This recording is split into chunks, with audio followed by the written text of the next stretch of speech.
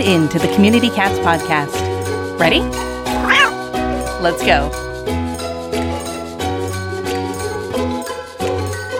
Welcome to the Community Cats podcast. I am your host, Stacy LeBaron. I've been involved helping homeless cats for over 20 years with the Merrimack River Feline Rescue Society.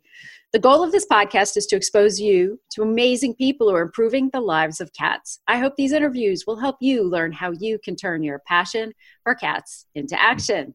And today we're speaking with Peter Elueze. Peter is with Paw Salvation. Paw cares for the homeless people who own pets. They make sure that they have all that they need to keep their companion pets with them. They also care for veterans and seniors who also own pets and need help with their pets. You can find out more details about them on Instagram at Paw Salvation or on Facebook by just searching Paw Salvation Incorporated and see more of their outreach and involvement in the community. Peter, I'd like to welcome you to the show. Hey, how you doing? Good. So thank you again for joining us. I wanted to first ask you, how did you get passionate about cats? I got passionate about cats because I see them most of the time. I have one particular one that comes to the front porch every morning once she sees me walk out, like, can I have some food?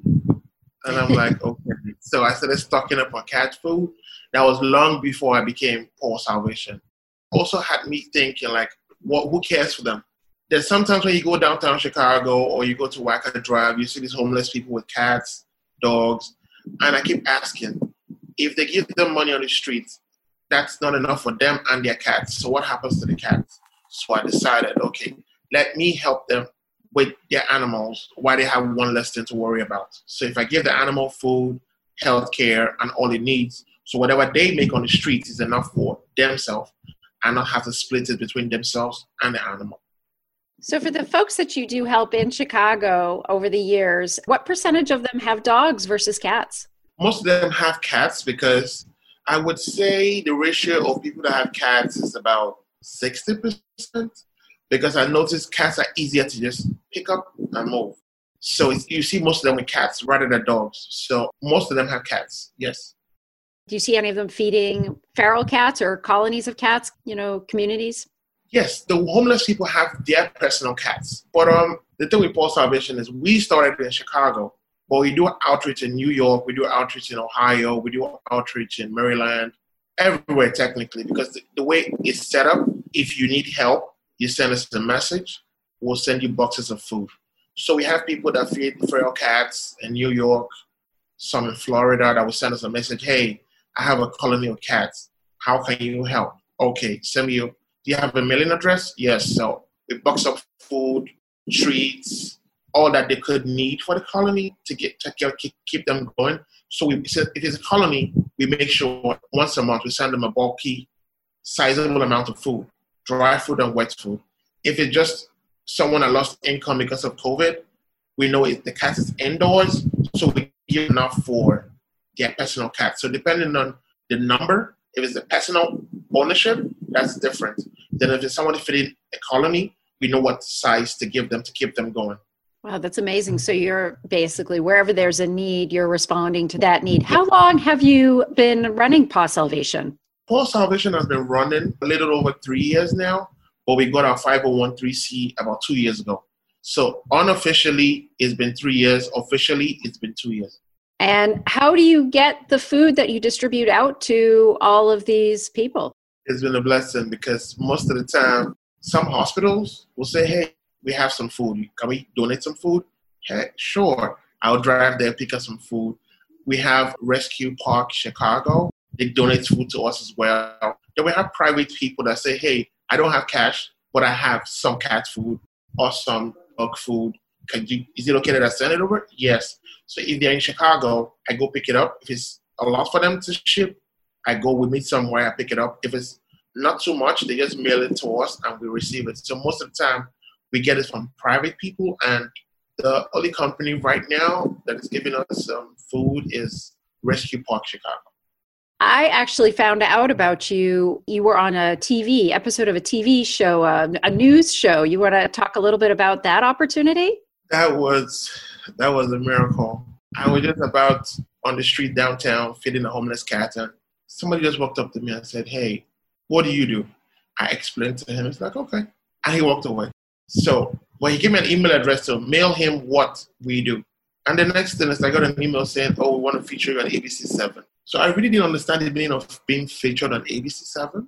I didn't even know what ABC really said. I didn't really know the weight of what it was. So I was like, okay. I told my wife about it. She was like, that's big. So what's going to happen now? So the moment she said it was big, I started getting scared. Like, okay, I don't really know. So it was a 3-day shoot because the first day we went out to the street to meet the homeless people. The other day, then it was on Windy City Live. It was a live show. I've never been on a live show before. So it was a blessing. It was a blessing. So I'm going to ask you a question. If there are folks out there, I meet folks all the time. I run these monthly trapper training certification programs, and 60% of the people who join us for those trainings are trapping feral cats, feeding feral cats, taking care of them, loving them. They're all doing it all on their own. And some of them feel the need and want to become a nonprofit organization because they need extra money to help, the donations to help make it so that they can care for their colonies as well as maybe expand and help some other colonies and other communities. What recommendation or advice would you give somebody thinking of starting a nonprofit? The advice I'll give someone trying to start a non-for-profit is, first, it has to be passionate. Because when I first started, I was thinking I was going to get funding. I didn't get funding. It got to a point where I almost said, you know what, maybe I should just stop. Because even the timing of this COVID, most people don't really want, well, I say not really willing to donate as much as before COVID. Everybody's kind of like holding on to whatever they have because it's uncertain and everything. Months, you will not see no donation, sometimes $30, $40. But we have a group of people that now depend on us for food, and sometimes you give them little cash. So most of the time, I do dog training on the side, I do dog grooming on the side, I do dog and cat sitting on the side. So more than often, I always have to come out of pocket to make sure I meet the needs of this community that are very dependent on us already.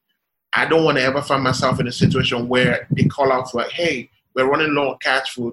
And I'm like, we don't have donations. No, that will break that person's heart. So God has been faithful. He meets me at every point of my need, and he just provides. But as for donations, the person has to just understand that it may not come. If it doesn't come, what are you going to do? Will you still be able to function? But if you're trying to function solely based off of donations, that may not happen. That may shorten the lifespan of that non-for-profit.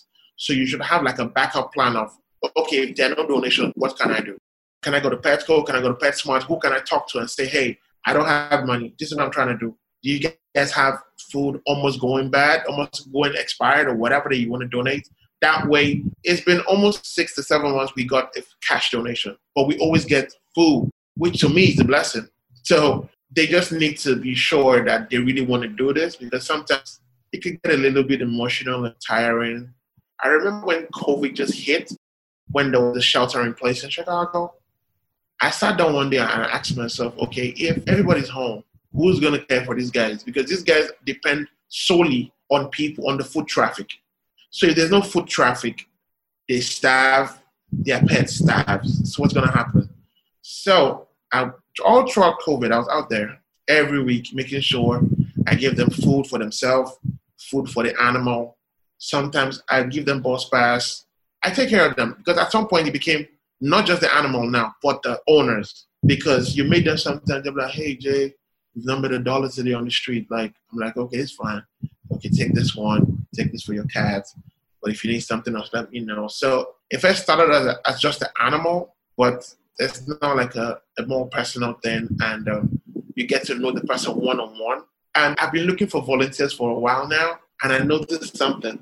Most of the homeless people that I know that now have homes are my best volunteers, because they know the streets. They know the homeless people. They know how to find them.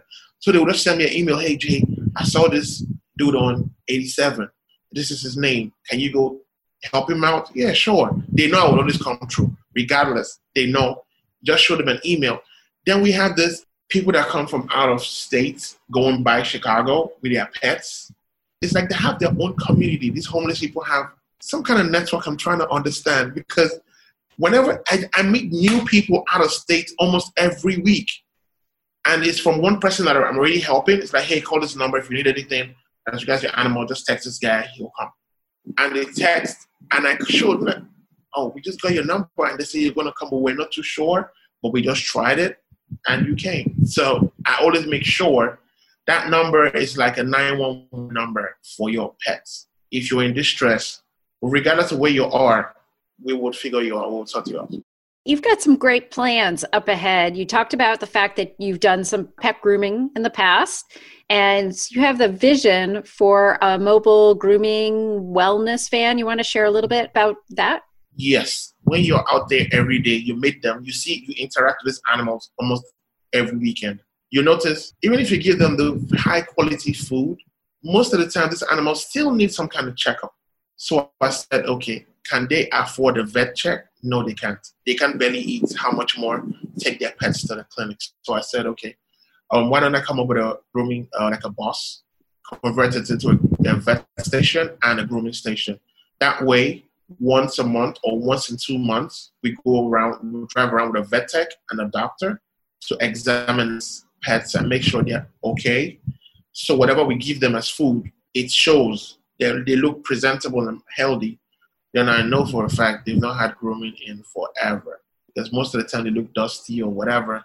Their coats don't look as shiny as, because the truth of the matter is, regardless of them being on the streets, I have dogs, I have cats. I would not let my cat or my dog look the way theirs is looking. So their dog or their cat has to look like what mine is looking like. So that's why I'm concerned about the animal's coat, the way it looks. You can tell it needs some kind of attention.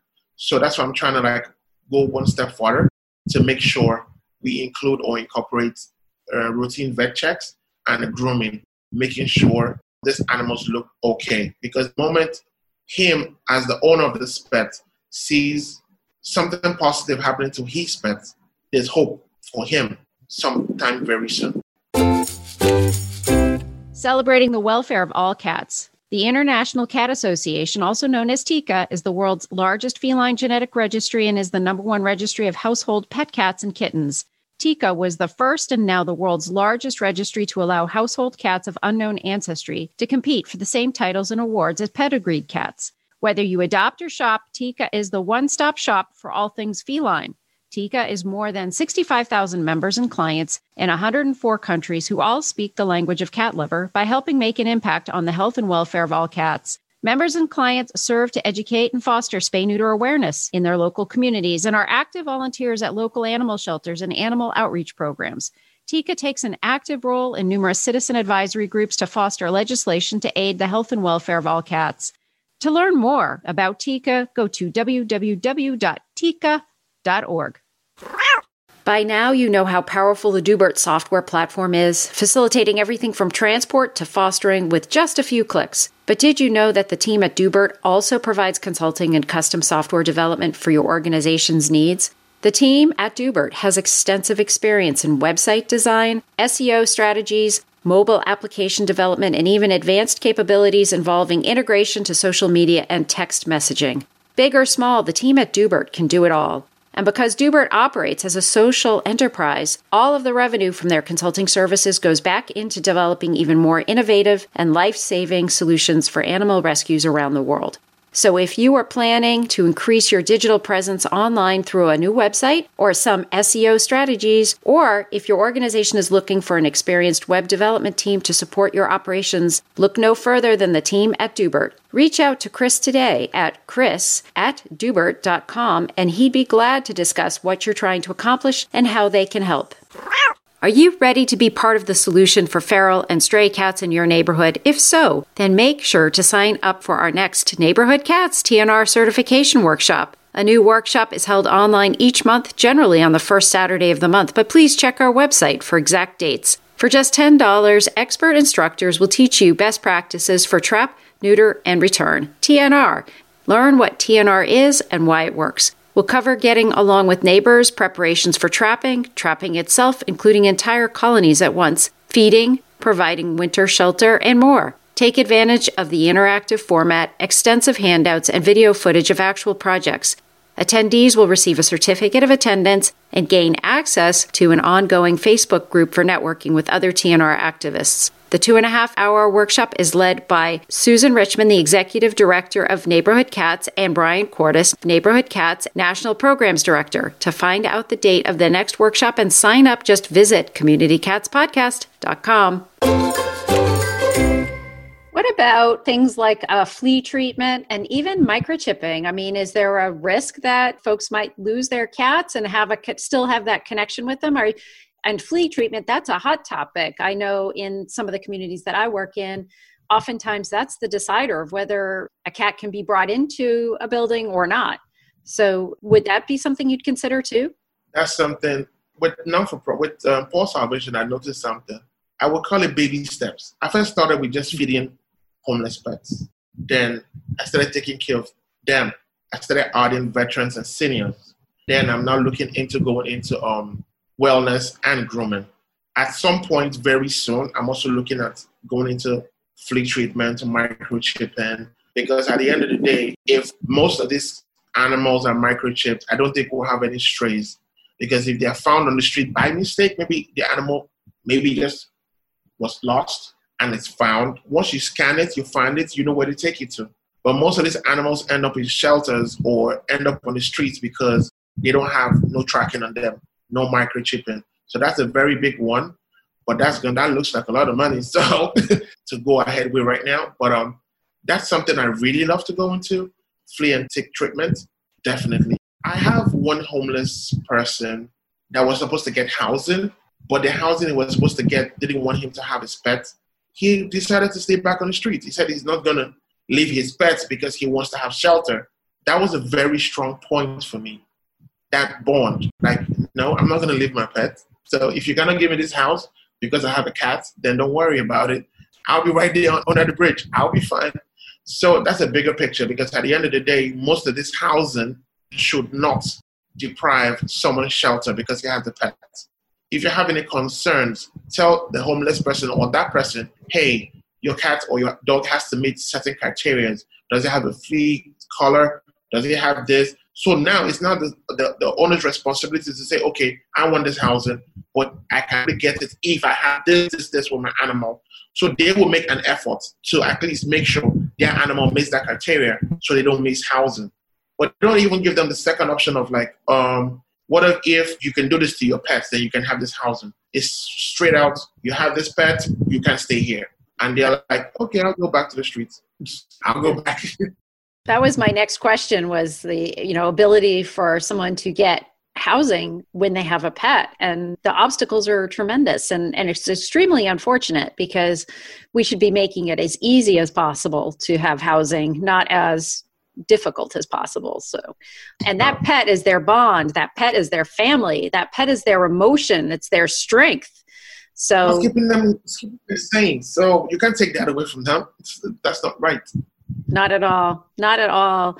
And so maybe that's something that we can address moving forward as animal welfare is changing dynamically right now with how COVID has hit and has changed how we operate. And, maybe we don't have facilities now that have 300 cats in it or, 300 animals, but maybe we have facilities that are assisting thousands of people in the community with their pets.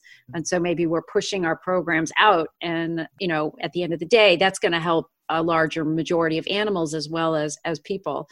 And I'm hopeful. I'm very, very hopeful.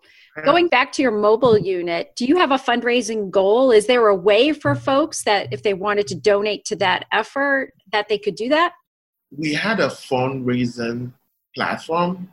It wasn't encouraging because we weren't getting nothing. But by some miracle, someone just saw us one day and one outreach we're doing for the veterans.